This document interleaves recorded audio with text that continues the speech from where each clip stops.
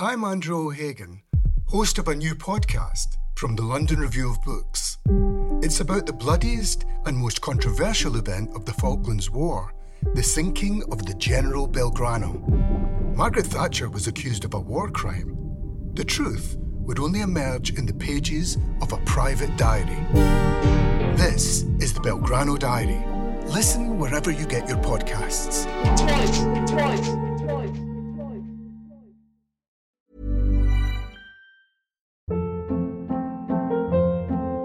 Hold up. What was that? Boring. No flavor. That was as bad as those leftovers you ate all week. Keke Palmer here, and it's time to say hello to something fresh and guilt-free. Hello Fresh. Jazz up dinner with pecan-crusted chicken or garlic butter shrimp scampi. Now that's music to my mouth. Hello Fresh. Let's get this dinner party started. Discover all the delicious possibilities at hellofresh.com.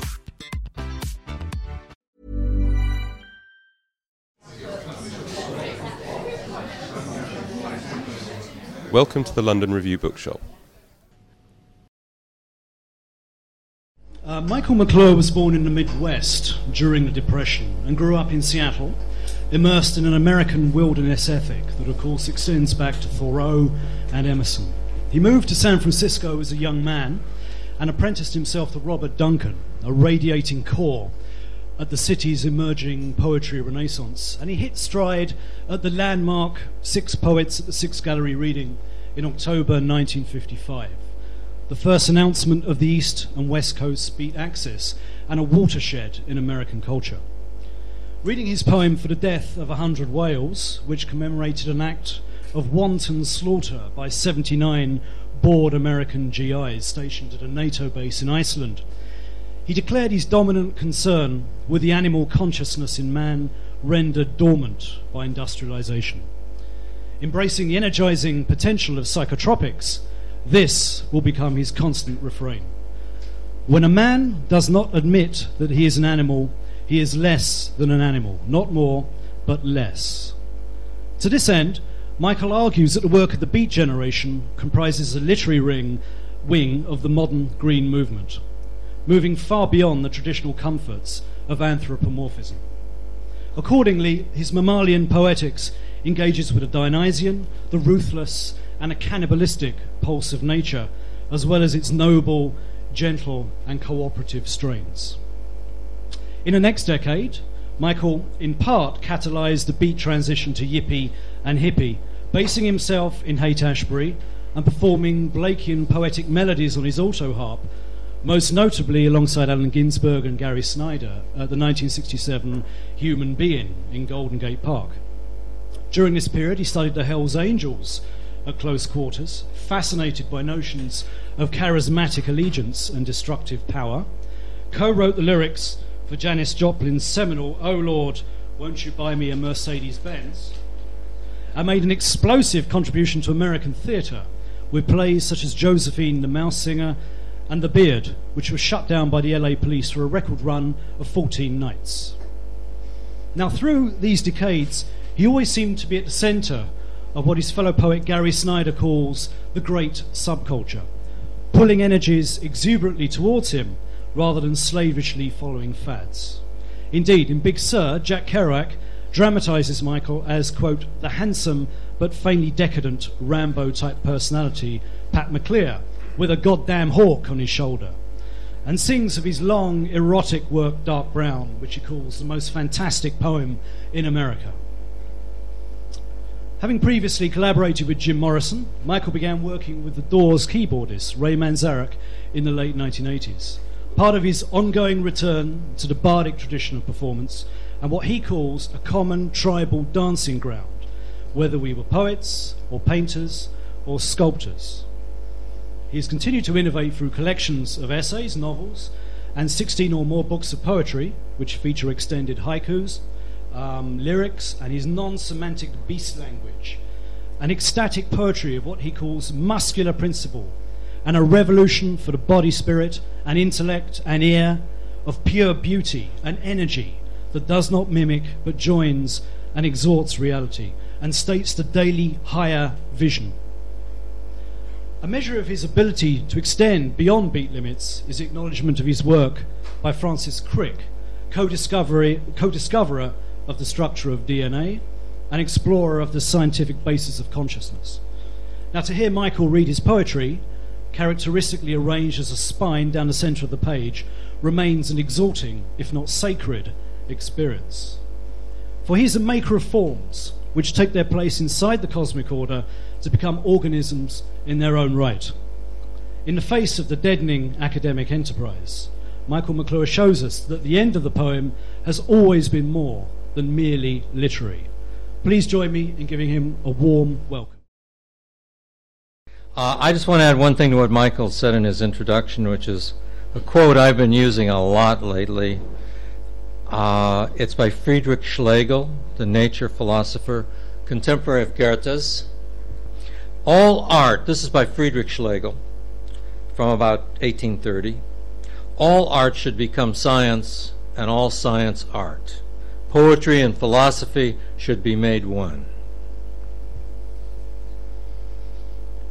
Now, at that first poetry reading that you just heard about that I gave in September 7th, 1955, when Allen Ginsberg read Howl for the first time, and I met Gary Snyder for the first time. This was probably the first poem I read that evening, called The Mystery of the Hunt. It's the mystery of the hunt that intrigues me, that drives us like lemmings, but cautiously.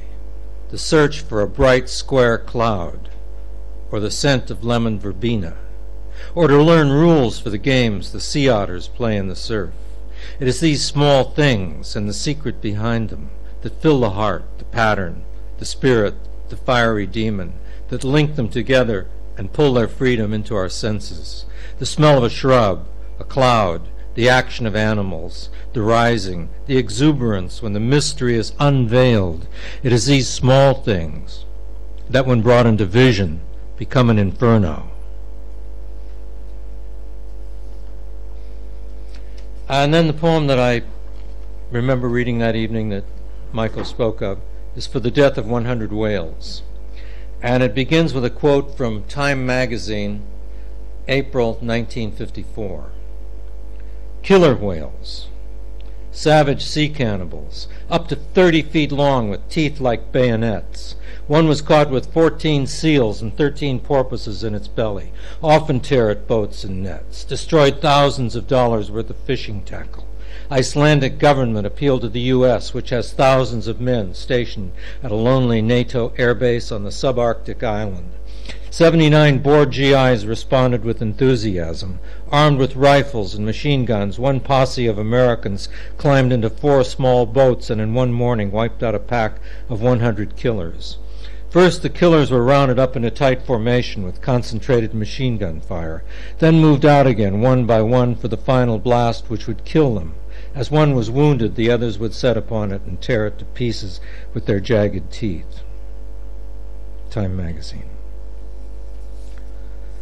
Hung mid-sea, like a boat mid-air, the liners boiled their pastures, the liners of flesh, the Arctic steamers, brains the size of a teacup, mouths the size of a door.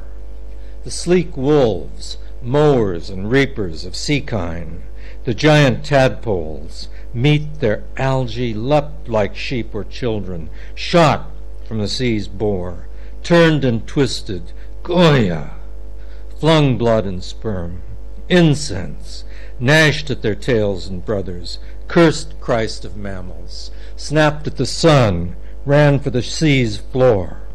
Goya, Goya, oh, D.H. Lawrence, no angels dance those bridges.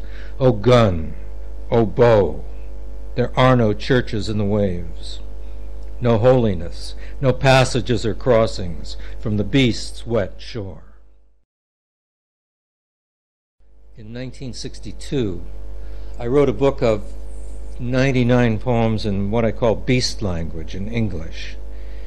And I'd been studying Kundalini yoga, and I'd been traveling to Mexico with a naturalist friend of mine to bring back cultures of the sacred mushroom. And these poems were written in people's front rooms and airplanes and airports and my bedroom and every place I was when I was writing them. This one, however, was written on August, it's dated, as most of them are not, dated August 6, 1962. So you'll hear in this the English, and you'll hear it turn into beast language as it goes. And this is this is written the day after Marilyn Monroe died. Marilyn Monroe, today thou hast passed the dark barrier, diving in a swirl of golden hair. I hope you have entered a sacred paradise for full warm bodies, full lips, full hips, and laughing eyes.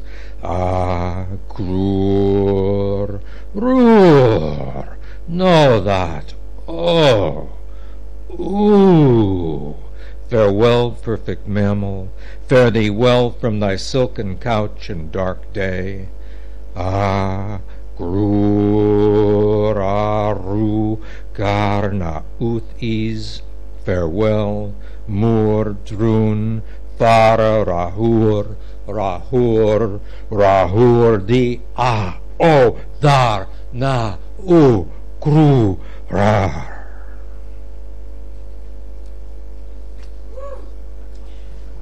Thank you.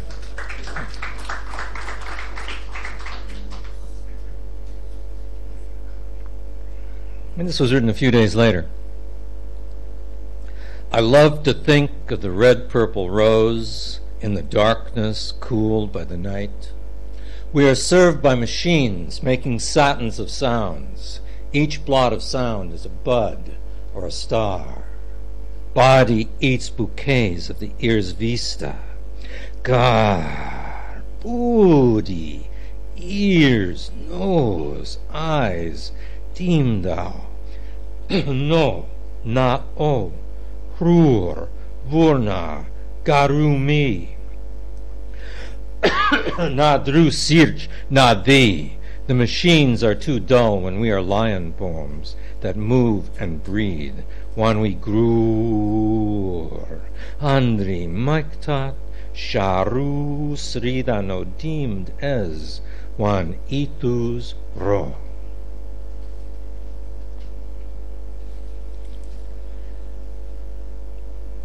When my play The Beard, which had a spotted, checkered past, by the time it got here, it had been arrested by the police in Los Angeles, I guess 14 times, by the police in San Francisco once, by the police in Berkeley once, by the police in Vancouver once, and I even heard that it was busted in Boston, although I didn't have anything to do with that.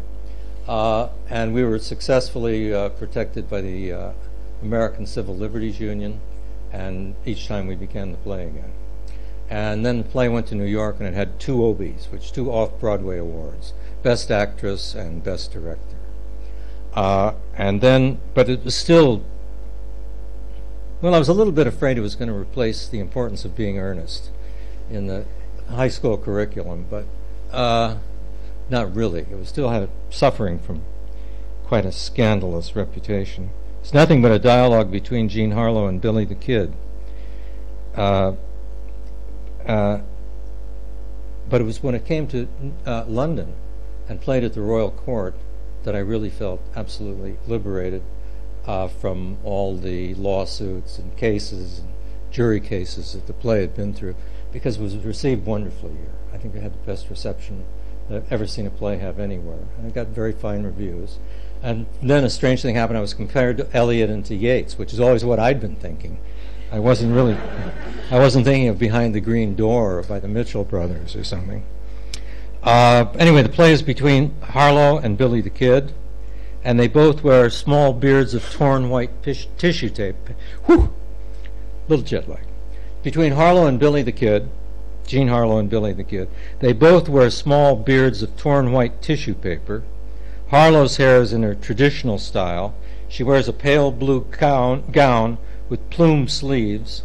Billy the Kid wears shirt, tight pants, and boots. Harlow has a purse, The set contains 2 chairs and a table covered with furs, and an orange light snaps on and Harlow and Kid at the table. Can you hear me okay?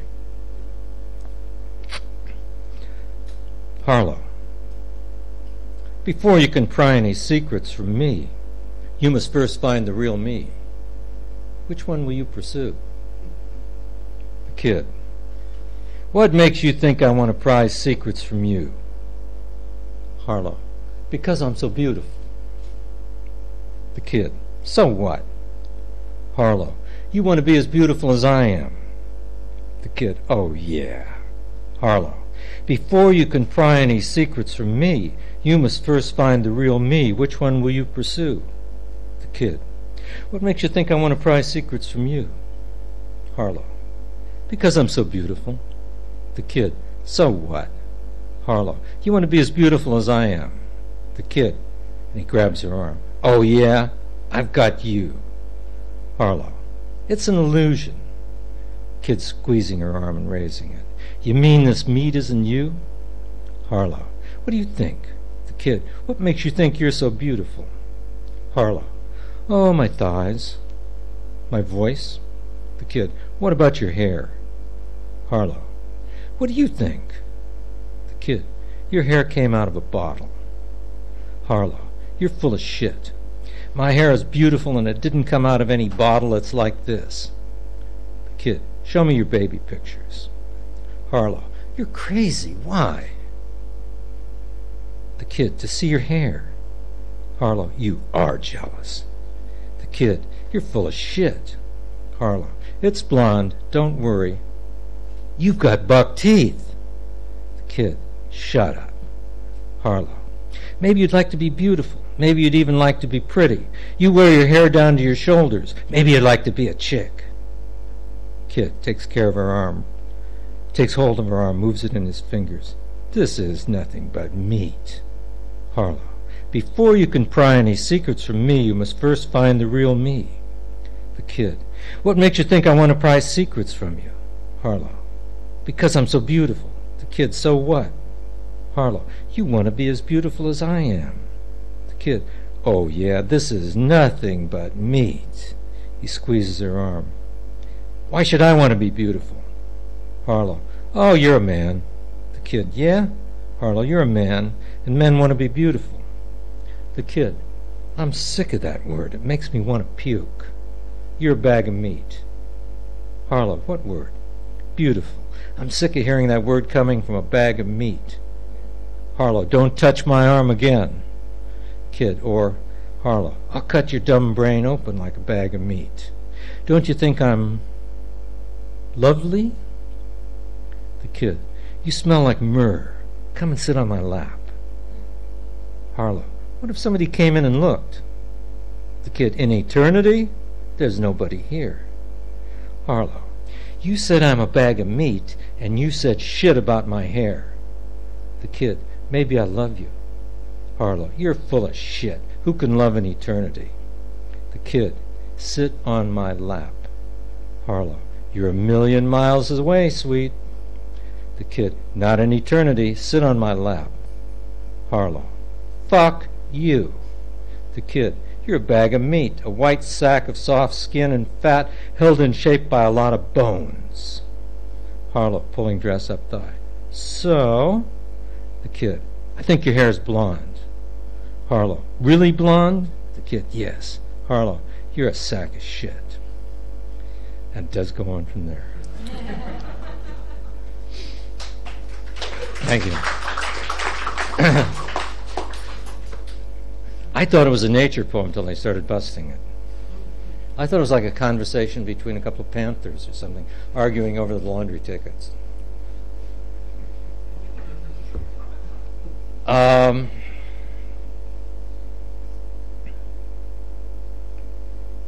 Somewhere along the line after that, I became concerned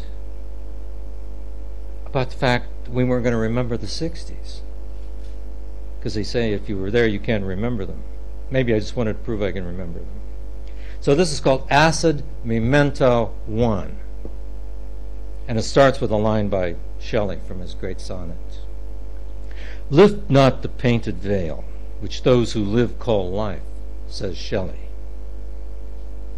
But I have been where the psychedelics sing, making madrigals with lumpen bodies of monsters, growing into the landscape. The colors of angels and the real patterns of Dr. Strange slip through the filter of consciousness. All of this was done for consciousness. Never has so much been stirred by so few molecules. So I lay back watching the packs of giant white wolves and cathedrals flying through the minds of eagles.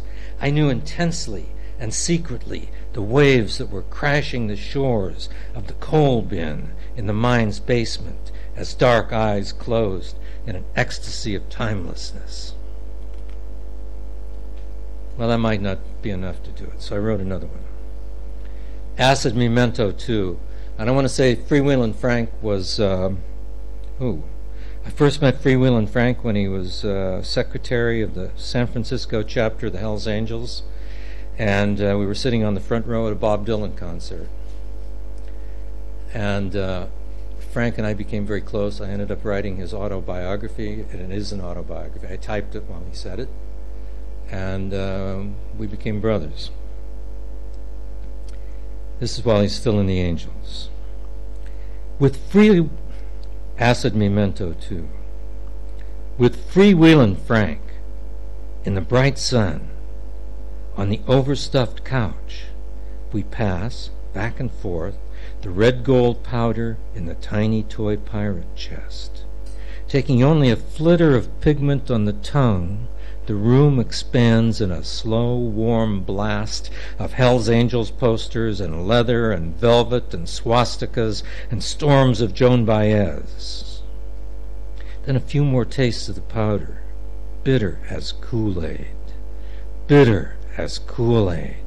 I flash in the body of a hummingbird, through the smell of sagebrush, on the high plateau of the Andes, lofty as Faust, over an infinite oil spell of the future, where 1,000,000 species die in the desert of greasy car wrecks. And somehow, as Frank and I wrote his autobiography and we played music together with other friends in the evening, he sort of outgrew the Hells Angels. So it's pretty hard to get out once you're in. They don't like you to leave. But after a while, and various efforts of persuasion from various parties, Frank was allowed out of the Hells Angels if he blacked in his tattoo. And he had a beautiful tattoo. It was a death's head skull with wings on it. Quite a large tattoo. And they said, well, the last thing you've got to do on getting out is take that tattoo of yours, go down and have it blacked out. So the final tattoo is really in a beautiful, big black wing shape. And I wrote this poem, Freewheelin's Tattoo. Frank, how pleased I am to see that death's head tattoo of red and blue blocked in with solid black. How good to view the sign of madcap finality filled up with darkness to make a wing shape forever flying on your arm. It is your new charm or token, and it shows that spirit cannot be broken, but ever grows toward flight. Matter of fact, I think my favorite contemporary poem is by Diane de Prima. It's called Rant, and it begins, "The only war that matters is the war against the imagination." And here is my poem beginning with a line by de Prima. The only war that matters is the war against the imagination. The only love that shatters is the love of despondence and horror. The only honor that shines is the one that smashes the lust for duty. Any crime that diminishes the soul is not credible, such as the foulness of stuffing one's gut with the junk of greasy meat and consumerist propaganda, of filling one's nose and veins and with drugs, of cutting beaks from chickens and then loading them with poisons and light and madness, and eating their eggs and spirits. Body and spirit are all one thing. It is just one war. And the big bomb has already exploded. There's time to look your love in the eyes and say, no more. In my insides, I am a man or woman. I am heart and lung and meat and vein and breath going back through a deep phylogeny. I am a deep old history made new for the first time in the smiling guise of the universe that whispers with my breathed air and my soft toes. Why then am I handed this garbage, these lies that are told over and over, that grow tighter and tighter and prey on my health? Why am I diminished and portrayed as a fool and told to buy and consume till I am only a fool? How come I am a tool of this explosion, a tool of tools in the midst of this slow motion blow-up? Stand up. Get off your back and turn off the box with the moving pictures. Go for a walk in the woods or on the plains. Speak to a cliff. The only war that matters is the war against the imagination. The only honor that shines is the one that smashes the lust for duty. It is your duty to absorb the social propaganda and become crazed with the need for overpopulation, and to stimulate the greed to devour what has been out there for 1 billion years, and burn petroleum in endless and countless flames in the ceremonial vehicles and the machines that change the climate. It is duty to torment the innocent and the less privileged, and to finger and torture and tease right out of their homes and lives 1 million species of brother and sister beings. It is duty to dissolve any signs of an inner life that is different in any way from the outer lies of consumerist propaganda. It is duty to be of only one dimension, so that the inside soul is no different from the commercial for tennis shoes. The finances of rock and roll sings anthems of cheap beer straight into your ears as you shove your green paper over the counter to trade for burgers that are fried in the tallow of cows grazed where once there were forests in the Amazon. The only war that matters is the war against the imagination.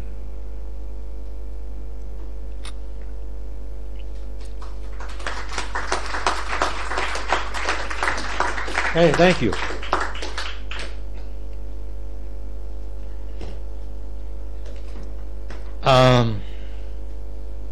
When I was learning to, not that long ago either, when I was learning to practice, do Zen practice, which means sitting with your legs crossed and your hands in an oval mudra,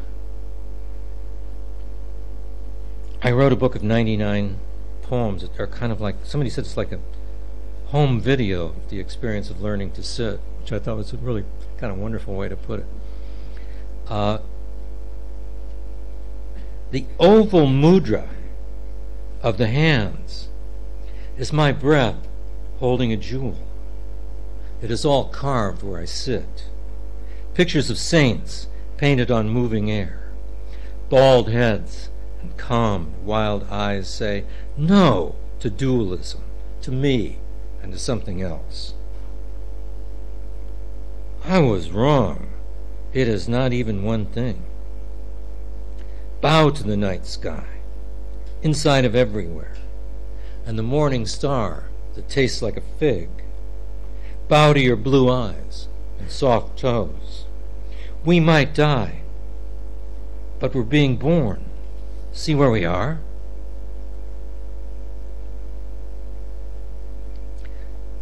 Another of these Dharma devotions. The book is called Touching the Edge, Dharma Devotions from the Hummingbird Sangha. And I wrote this for, you might have seen or read a book, Zen Mind, Beginner's Mind, by the great teacher Shunryu Suzuki Roshi. And I wrote this because Suzuki Roshi, I know, often thought of himself as a frog. He liked the way they sat Zen, he said. They did it right. And I think he did it right. So this is for Suzuki Roshi. The white chin of the frog beats with his breathing. He's green and pinstriped and as plain as I am. We are naked and robed in the ordinary storm and waiting for rain. Not too smart and not caring.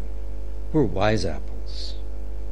The full moon makes a place to stand with raised arms. Next, I am brown gold and old and wooden, solid and near weightless, shaped like a Buddha, letting it go or flash back to a few drops of rain on the windshield.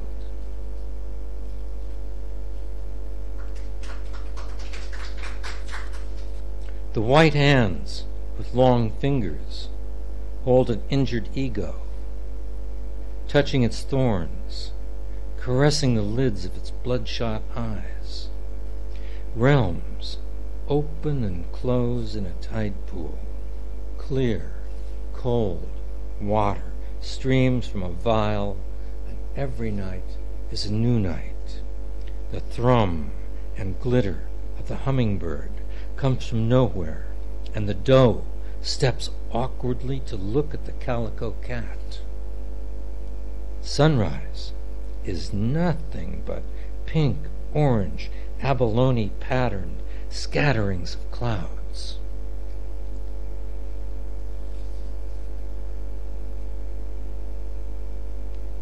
And this is the 99th in that series of 99 poems. Touching the edge. Dark paths are the way to the light in the forest where the mountain gleams after rain and thunder. Self-knowledge flashes like sun in a downpour. A milligram is pure gold wrapped in actions and carried to the old boat. The rustlings of leaves in the yard are songs of clarity praising the changing of forms. We are the touch of silk and taste of peaches and steamed beets. How solid and empty, how solid and empty is this Dharma. These are haikus. They're from a section of poems called Haiku Edge in the Rain Mirror there.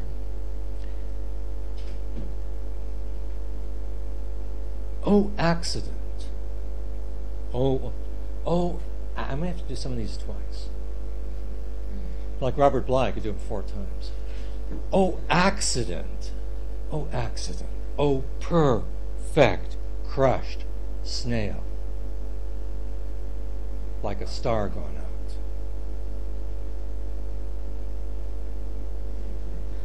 out. Oh, accident. Oh, perfect crushed snail. Like a star gone out. Good.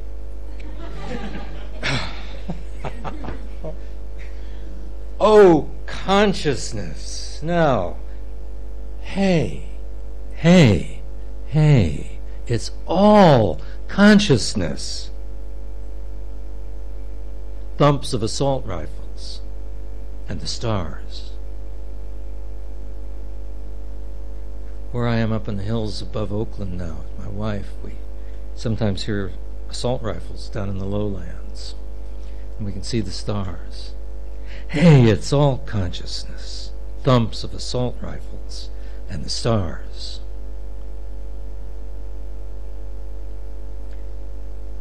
What I'm doing now is reading some poems from Haiku Edge. The big yellow leaf spins through the silver downpour, smacks my windshield. Now this one, just be glad you're not getting a test on this one, because this is a tough one. Pink Band-Aid stuck to the asphalt. Looks gray in moonlight while crickets sing. Pink Band-Aid stuck to the asphalt looks gray in moonlight while crickets sing. This one nobody can get, because this one has to do with synesthesia, I suppose. The crossing of sense modalities.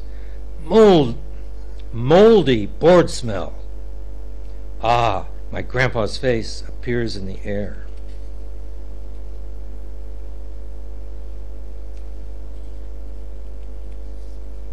I hear troubled breathing out there. Oh, hummingbird shadow on the black plum. No summer lightning, though. Oh, hummingbird shadow on the black plum. No summer lightning, though. Hey, driver, your big, soft, steel, rubber-smelling car owns you.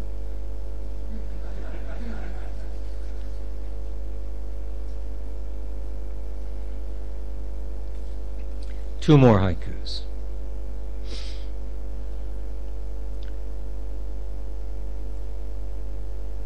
The Milky Way is just another, the Milky Way is another shiny cricket chirping while leaves fall. The Milky Way is another shiny cricket chirping while leaves fall. The universe of stars is just another baby cricket chirping.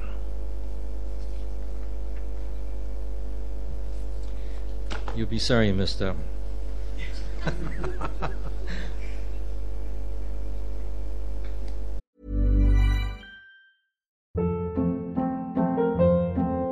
Hold up. What was that? Boring. No flavor. That was as bad as those leftovers you ate all week. Keke Palmer here, and it's time to say hello to something fresh and guilt-free. Hello Fresh. Jazz up dinner with pecan-crusted chicken or garlic butter shrimp scampi. Now that's music to my mouth. Hello Fresh. Let's get this dinner party started. Discover all the delicious possibilities at HelloFresh.com. When you make decisions for your company, you look for the no-brainers. And if you have a lot of mailing to do, Stamps.com is the ultimate no-brainer. It streamlines your processes to make your business more efficient, which makes you less busy. Mail checks, invoices, legal documents, and everything you need to keep your business running with Stamps.com. Seamlessly connect with every major marketplace and shopping cart. Schedule package pickups and see your cheapest and fastest shipping options from different carriers, with rates up to 89% off USPS and UPS rates. And with the Stamps.com mobile app, you can take care of mailing and shipping wherever you are. Make the same no-brainer decision as over 1 million other businesses with Stamps.com. Sign up with code PROGRAM for a 4-week trial, plus free postage and a free digital scale. No long-term commitments or contracts. That's Stamps.com. Code PROGRAM. Those go very well with Ray Manzarek's music. We've got them on a CD, a whole long series of those haikus. My reading them and Ray playing them. Most beautiful piano.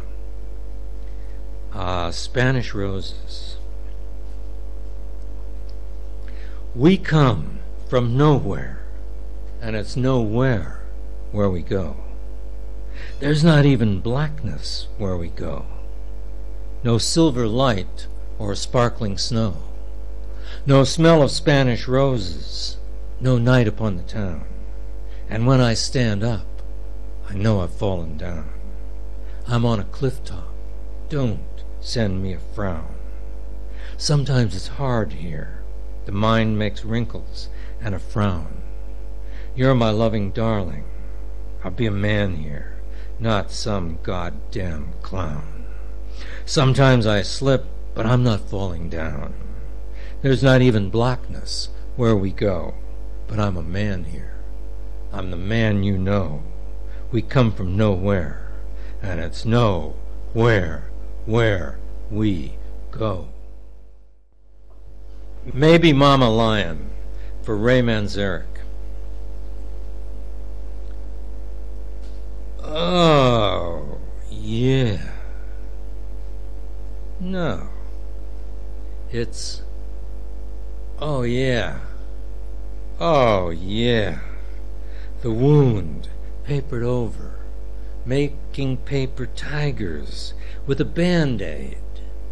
Band-Aids, Band-Aids, feeling so bad, out of body in the blackness, solid silver blackness of 40 billion years, in an agony of crazy, knowing nothing, looking for a self to hold a mind. Been there many times, been there many times.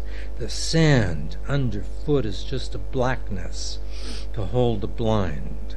Coming back to voices, Cali, going back to Cali.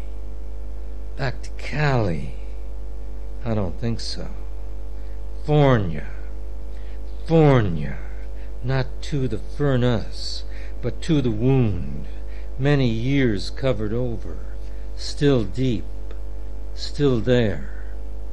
Tried to bandage it with long stem roses and with ferns. Lying on the beach watching chipmunks and bugs and odd patterns on the leaves, hurting my self-esteem. There's a bloody war outside that's whistling through the wound, stretching out to someone in a dream. It's no dream, stretching out to Mama Lion in a dream. So bad, feeling so bad. All my friends have left me, and we're eating rich food with the sound of silver clinking on the finest plates in Cali. Going back to Cali. Cali, we're eating you in a dream. You're a salmon, California salmon, coming back to rivers, flowing from a head on a cliff where folks look down on, the top of eagle's wings. It's a good life. It's a good life. It's a good life. Out of body, out of mind, while the rainforests are coming down. It's a good life while the rainforests are coming down. Hear the crashing sound. It's deep inside, your life swinging round your body. Does Mama Lion love you? Does Mama Lion love you? Does Mama Lion love you?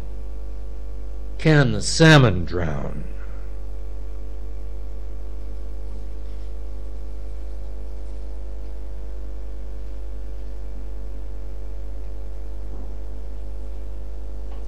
And the last poem I've been writing is not finished, so I couldn't bring it. It probably is finished, but I was writing a poem for Francis Crick, and I'd been writing it for several weeks. And I was sitting near Redwood Park, where I sit to write this poem, and I got to a point and I said, that could be the end of the poem. And I've got about 10 more lines there that would make a nice coda for the ending. I'll have to think about whether this is... can you hear me okay? I said, I'll have to think about whether this is done or not. And I went home and turned on my computer and looked at the email, and a friend of mine had sent me an email telling me about Francis Crick dying. So I knew the poem was finished. I had planned on taking that poem down and to San Diego and reading it to Francis before coming to this trip to England, but I was a little behind schedule, sorry to say. So I'll take it down and read it to his wife, Odile. This is from a group of poems I was writing immediately before that called Mysteriosos, the two small sections of poems, Mysteriosos and Cameos. And what I started reading you is the epigraph. The first thing I read you this evening is the epigraph for Mysterioso. You know, Mysterioso is a beautiful composition by Thelonious Monk. If you don't, you should know that. It's spectacularly beautiful piece of jazz from about 1951 or 2. Bebop, I guess, late bebop. This is the epigraph, and in the epigraph is by Friedrich Schlegel. I read it earlier. All art should become science, and all science art. Poetry and philosophy should be made one. It's kind of like that could be the leitmotif of the nature philosophers of the early 19th century. And it's what I grew up believing. My first book of prose was called Meet Science Essays, and that's what I thought I was doing. I thought I was making art and science one with poetry, and trying to link them up with inspiration and imagination. Misterioso. Lovely. Lovely and ancient and foxed, with rusty brown spots, as the oldest immortal princess, or the Bodhisattva Kanan as a simpering and infinitely generous old whore.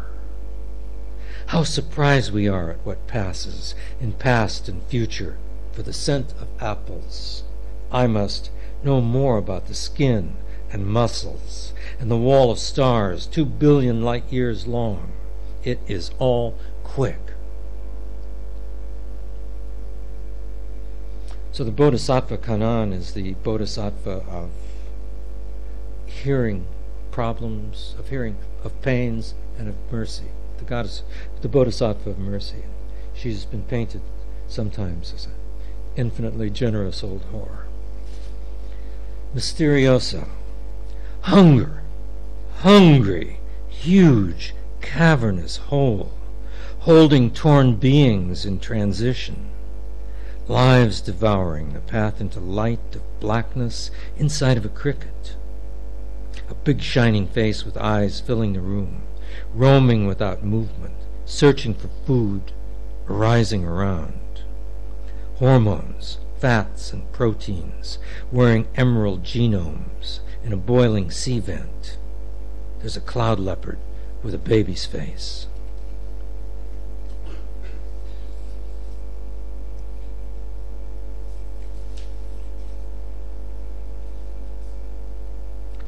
Hormones.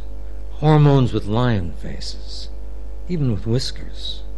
Maned hormones grinning and swimming as they swim in deltoid shoulder muscles, as our arms beat on the high warm waves. Venus meets soup on a wheel, spinning, splashing out walkers, singers, flyers, tiny eaters. Innocence is driven by lion faces. Dreams being flesh in a universe of wings, realms of glorious sound.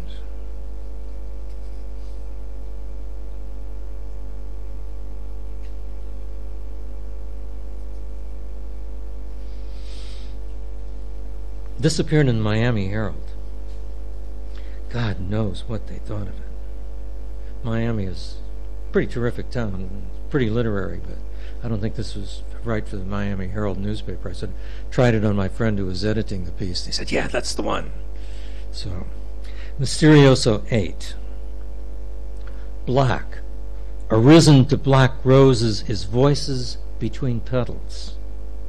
The yellow centers with anthers begin with black. Lonely. Sweet as honey. Overpopulated by blossoms and petals. Consciousness narrowly streams like a nematode, muscularly between plastics and hunks of manufactured thought, through births of new hatreds, poisonous as ever, greedy for ignorance as a sitcom. And we stretch in this bed, touching shoulders, just as whales and mice do. This is from Plumstone's Cartoons of No Heaven, another Huayan investigation. Huayan is the sister of Zen. It's if Zen is the practice, Huayan is the physics.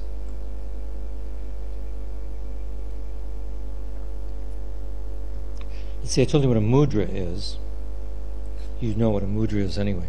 And then when I say making a monkey, in practice, I often fall, and I think most people who practice it, into what's called monkey mind. You can imagine what that is when you're clearing your mind and it doesn't clear exactly the way you're expecting. You find a lot of monkeys in there talking, or you're a monkey talking. And skandhas are the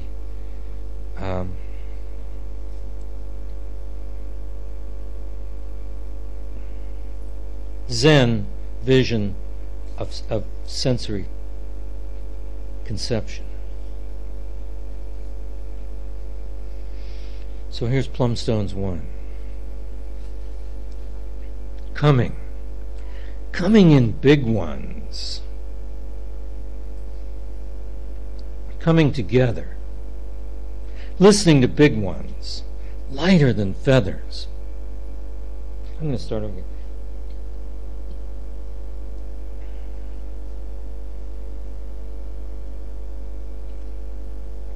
I used to love it when Charles Olson started over again. He'd have to get the right level of energy up. I guess you know who Charles Olson is. He'd say, what does not change is the... No.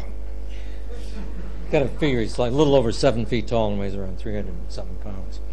What does not change... No.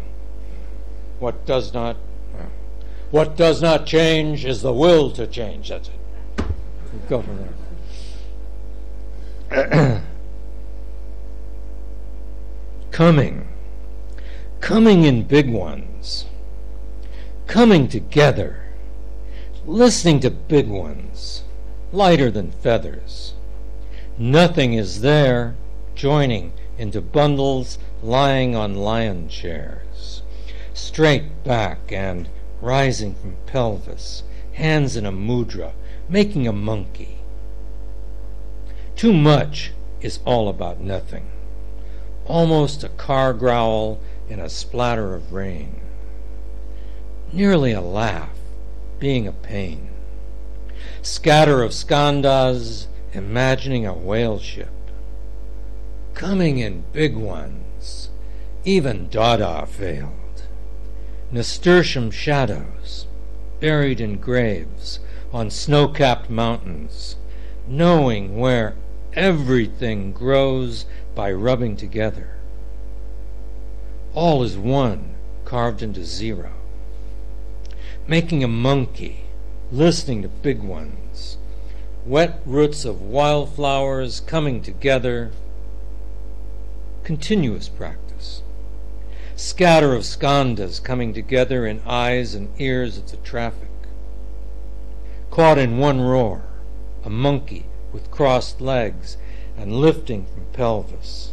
Thoughts in the hands make one big zero. Big is the size of a never-born hero. Bits of electrons and scent of rain-wet violets. Thoughts in the hands make one big zero.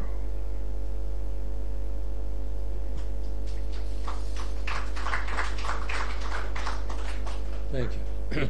The last poem, short song.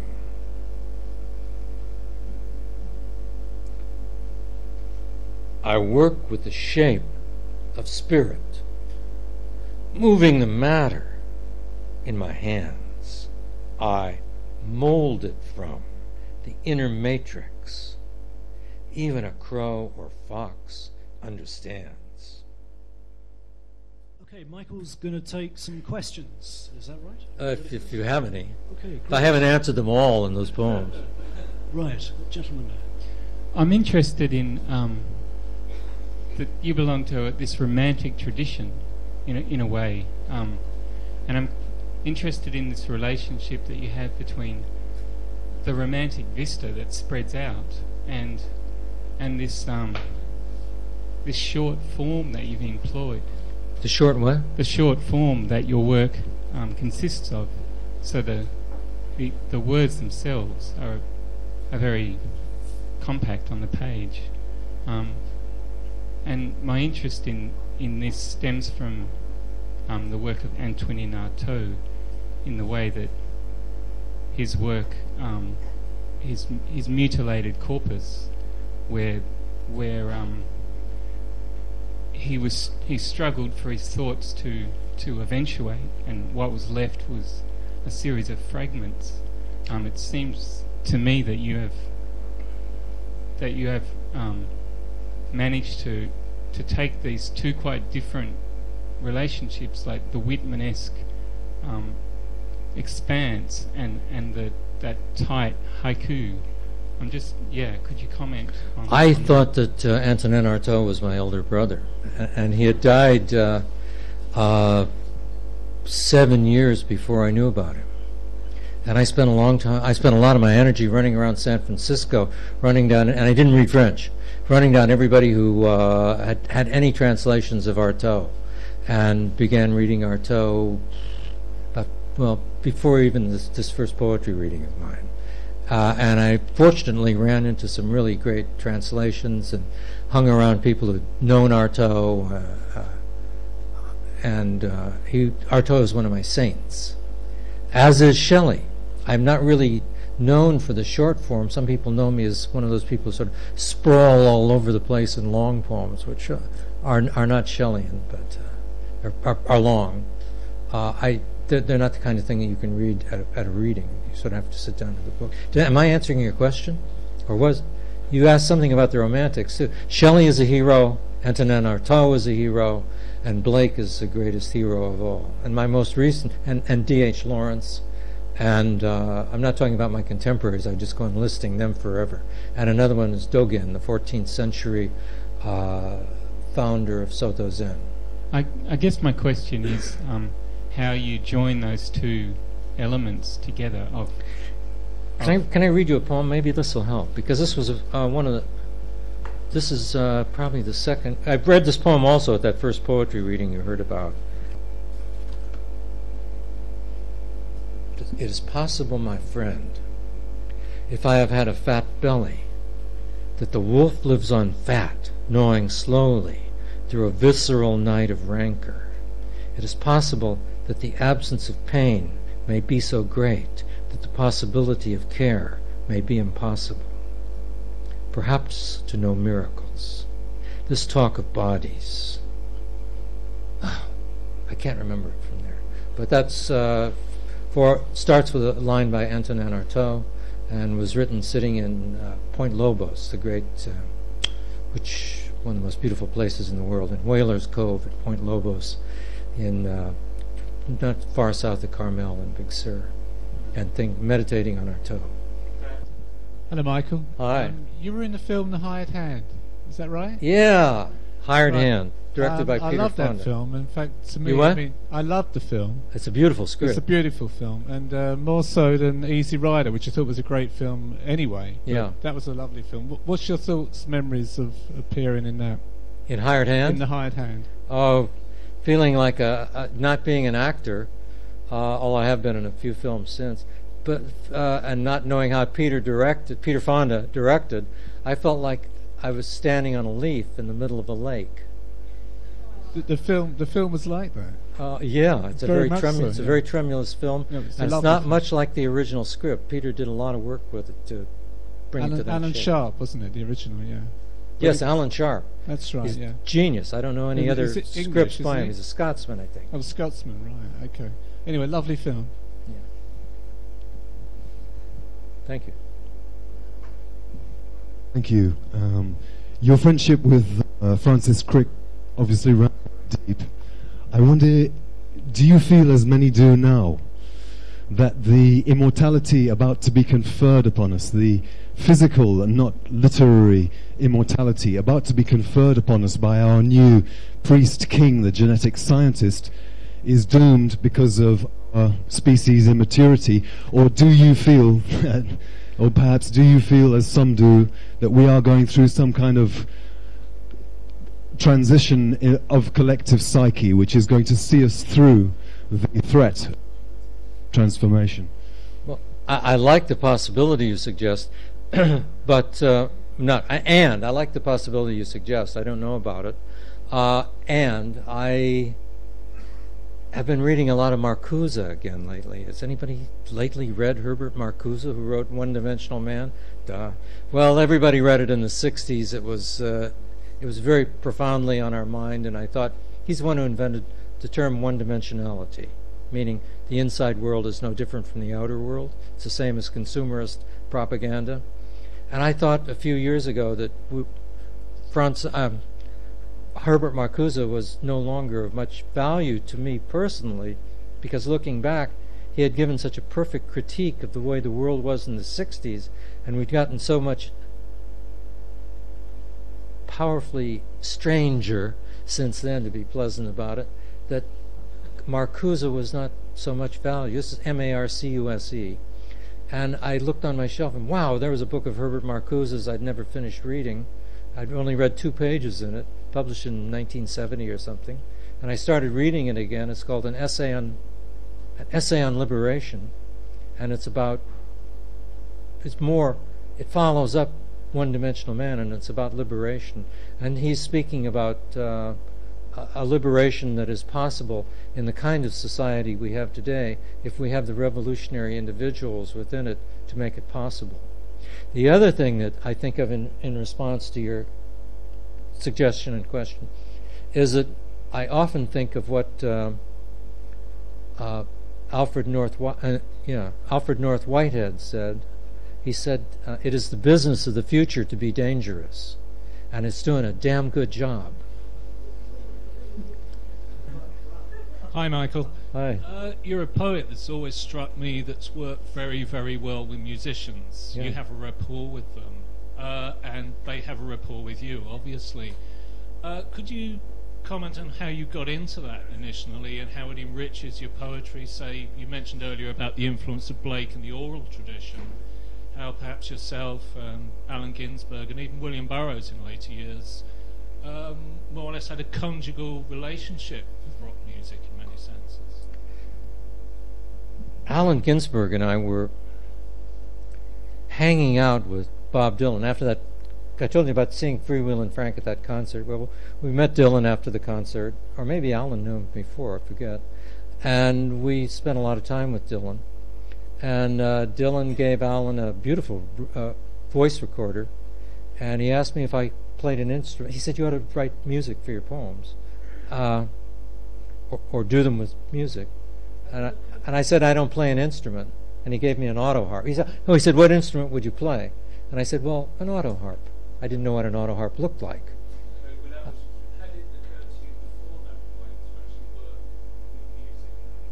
It occurred to me those rock stars were making a lot of money. And they were very smart. I think of Dylan and John Lennon as being very smart and driving around in good black cars, So, but I don't sing very well. When I tried singing and was writing a lot of songs, even my best friends asked me not to sing. So the best thing that's happened is working with Ray Manzarek, where I'm really speaking the poems. But it's a lot more than that. And it's not poetry and jazz, which was pretty much of a dud. It was good for what it was. I never did it. People who did it good were people like Kenneth Patchen and David Meltzer. And that was leading somewhere. Wait. Oh, and I'm working now a lot with Terry Riley, a great, great composer. And we are sending a CD off on the 9th of this month to the factory to be made into CD. I have 2 CDs out with Ray. And we're planning another one with Terry. I don't know if you know who Terry is, but he's the great contemporary experimental. It's not experimental anymore. You go into record stores, and here's my old friend Terry, and he's got a tab there with his name on it, like Shostakovich or something. Shostakovich, Riley, Beethoven. It's wonderful. That gives me a kick. Did I answer your question? Okay. But I've had a lot of music teachers. One was an electronic composer named George Montana, who played auto harp with me, and Freewheelin' Frank played harmonica. And then another one was Chris Gaynor, a very far out contemporary classical composer, and we started what's called a poets band. Just learned to play gagaku rhythms, Korean court rhythms. This is from our forthcoming CD. So we'll just make this the last question, if that's okay. There we go. Which will also appear on our forthcoming CD. Yes, the name of this CD when it comes out will be I Like Your Eyes, Liberty. Liberty. And it'll be absolutely undistributed. Well, it'll be on Terry's website. And I'm going to... Okay, well, that track, yes. Yeah. It's a 60-minute CD. In the nude ease, be me a grahor im lauvel thee thy lips and hair. Our stunning feel bior eo ma'an tears. Glue on the green block trees are tall and brooding in the dark gray pink wet mist of night. All is flashes of silver upon damp black by scrolled in the air. Thee,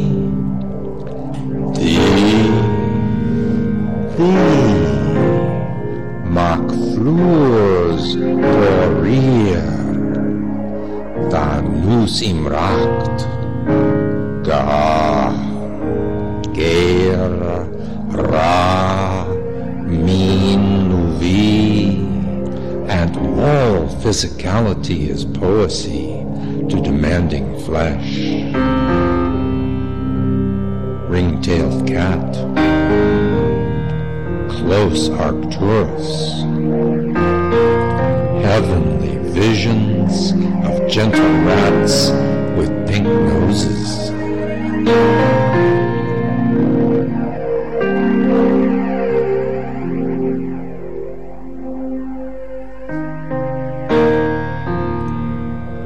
I love to think of the red-purple rose in the darkness, cooled by the night.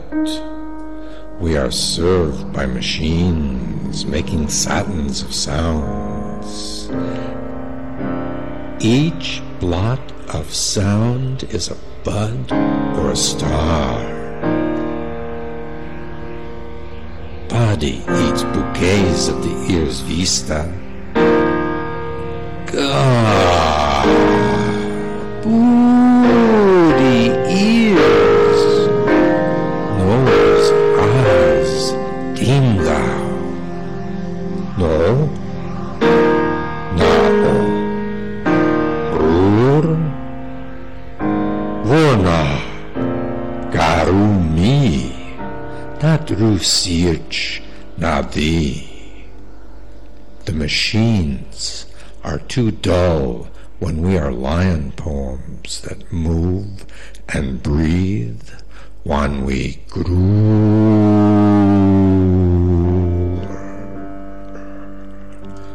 Handri, Mike Tuff, Sharu, Sridano deemed as one ethus ro.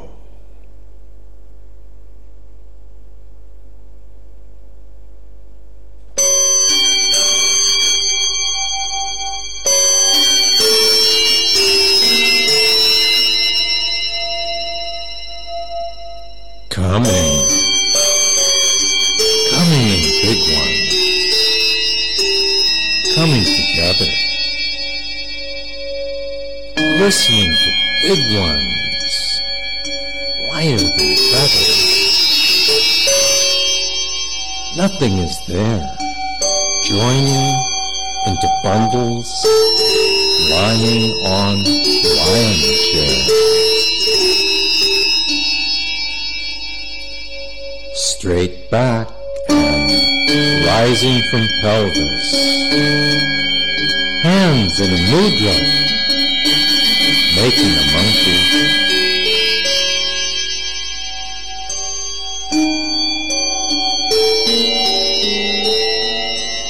Too much is all about nothing.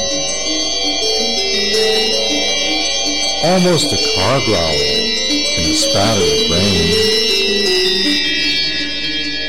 Merely a laugh, being a pain. Scatter of Skandals, imagining a whale ship.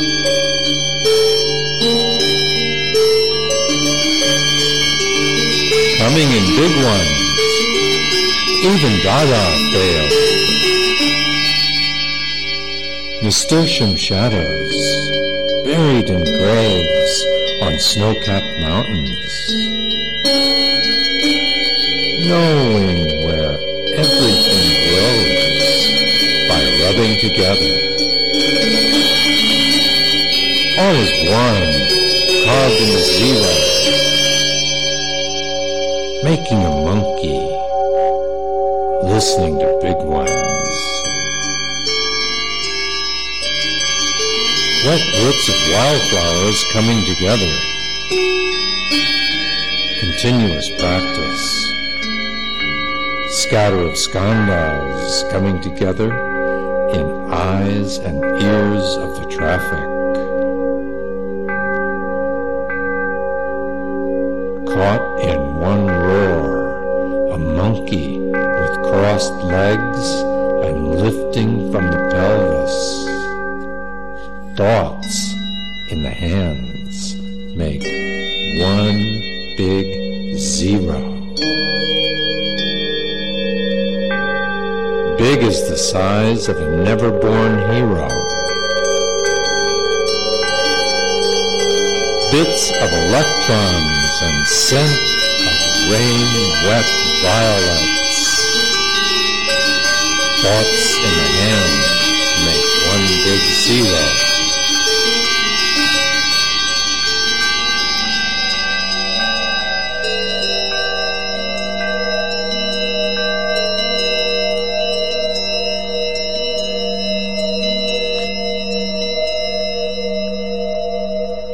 Vain,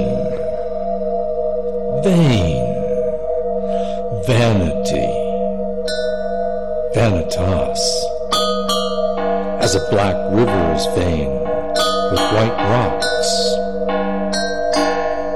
Vanity makes thunder in soft flesh, imagining nothingness.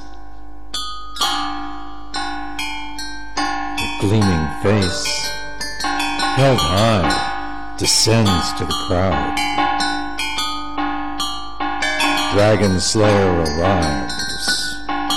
Blue silver waves crash loud. Water lashes and swirls. The same story rolls over and over, giving meat to another body.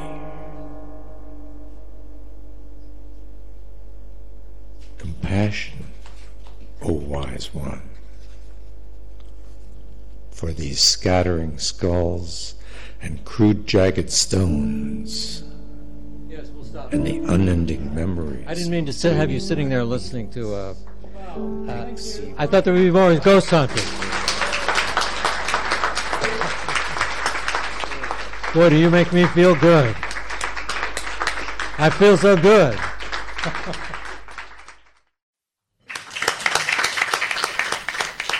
Thank you for joining us for this London Review Bookshop event. For more, visit our website at www.londonreviewbookshop.co.uk or search for the London Review Bookshop on iTunes.